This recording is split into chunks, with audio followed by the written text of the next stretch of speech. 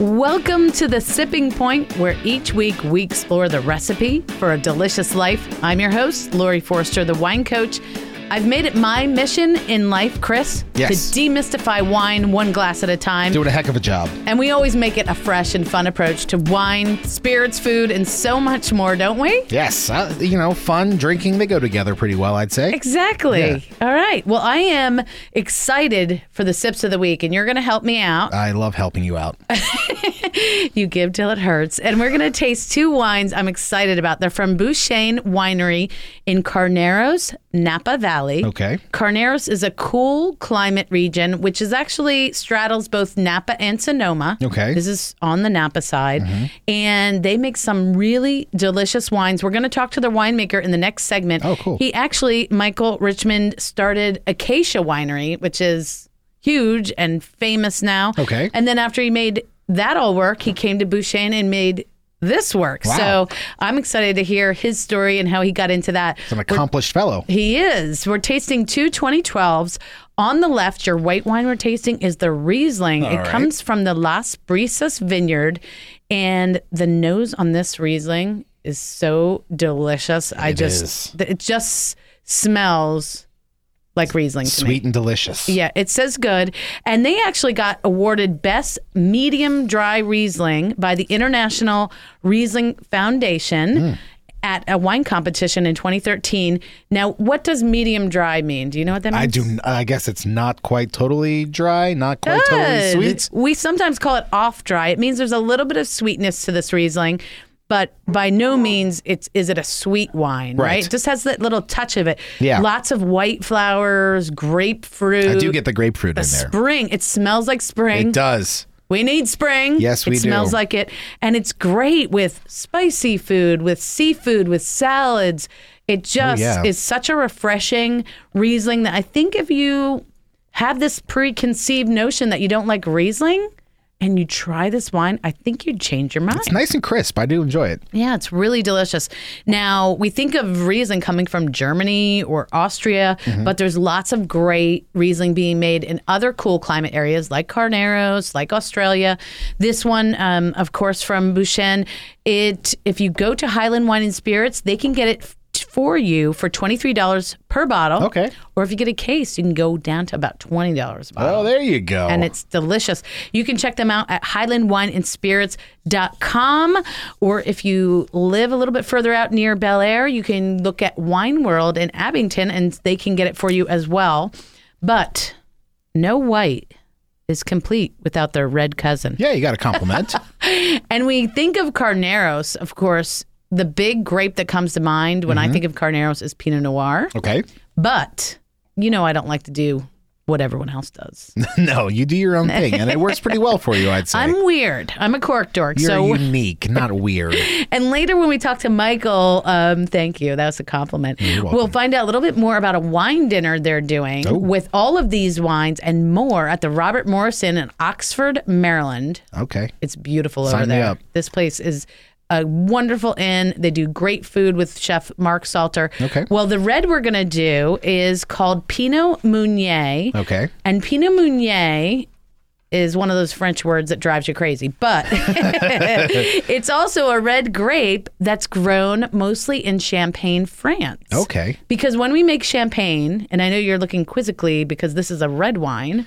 Yes. 2 of the 3 grapes of Champagne are red. Really? Because here are the 3. Chardonnay, that's a white, you know that. Yes. Pinot Noir, it's a red, and Pinot Meunier, red. Uh-huh. But the only reason why Champagne is not usually red is that we take the skins away, those red skins, so they don't color. But here, we leave the skins with the juice of Pinot Meunier, and we make a lovely red wine. So think of this as a Pinot Noir with a little bit of more gusto to it, right? All right. Because it is still in that medium-bodied range as far as the heaviness on the palate. We're just under 14% alcohol, right? But you've got pomegranate and cranberry and sort of this spicy. I do get the spice a lot, and I like it. And palate that's so delicious. Yeah. It's a grape that a lot of people probably have never tried. And we'll give you all the tasting notes at thewinecoach.com and links so you can check out the winery page and look at the all the bottle shots and read more about the wines. But this is great with your white meats, with your porks. I don't know if people are starting to think Easter if you celebrate that, but this could be nice with some ham. I could get down with that. I think. Now, you said the grape is it's from the Champagne region in France, originally. Right. So basically, when all these like Napa vineyards, they get like the strain of grape and they just start planting it in their vineyard. That's how it works? Years and years ago, we found out in making wine in this country that it's the European grapes typically that make the best wine. Okay. So there's a whole family of grapes that are the ones that make the best wine. Vitis vinifera. Okay. Really geeky. But you remember in science when you'd study the families of different plants? Yeah. Well, the vinifera family of grapes are the ones of the greats, right? Okay. Chardonnay, Pinot Noir, Cabernet Sauvignon, et cetera, et cetera. So those vines got brought from France many a year ago. Right. So that's why we study French wines so much in the wine world, because they're the basis of most of the wines of the world. Now, of course, we have indigenous Italian grapes and Spanish and those sorts of things, but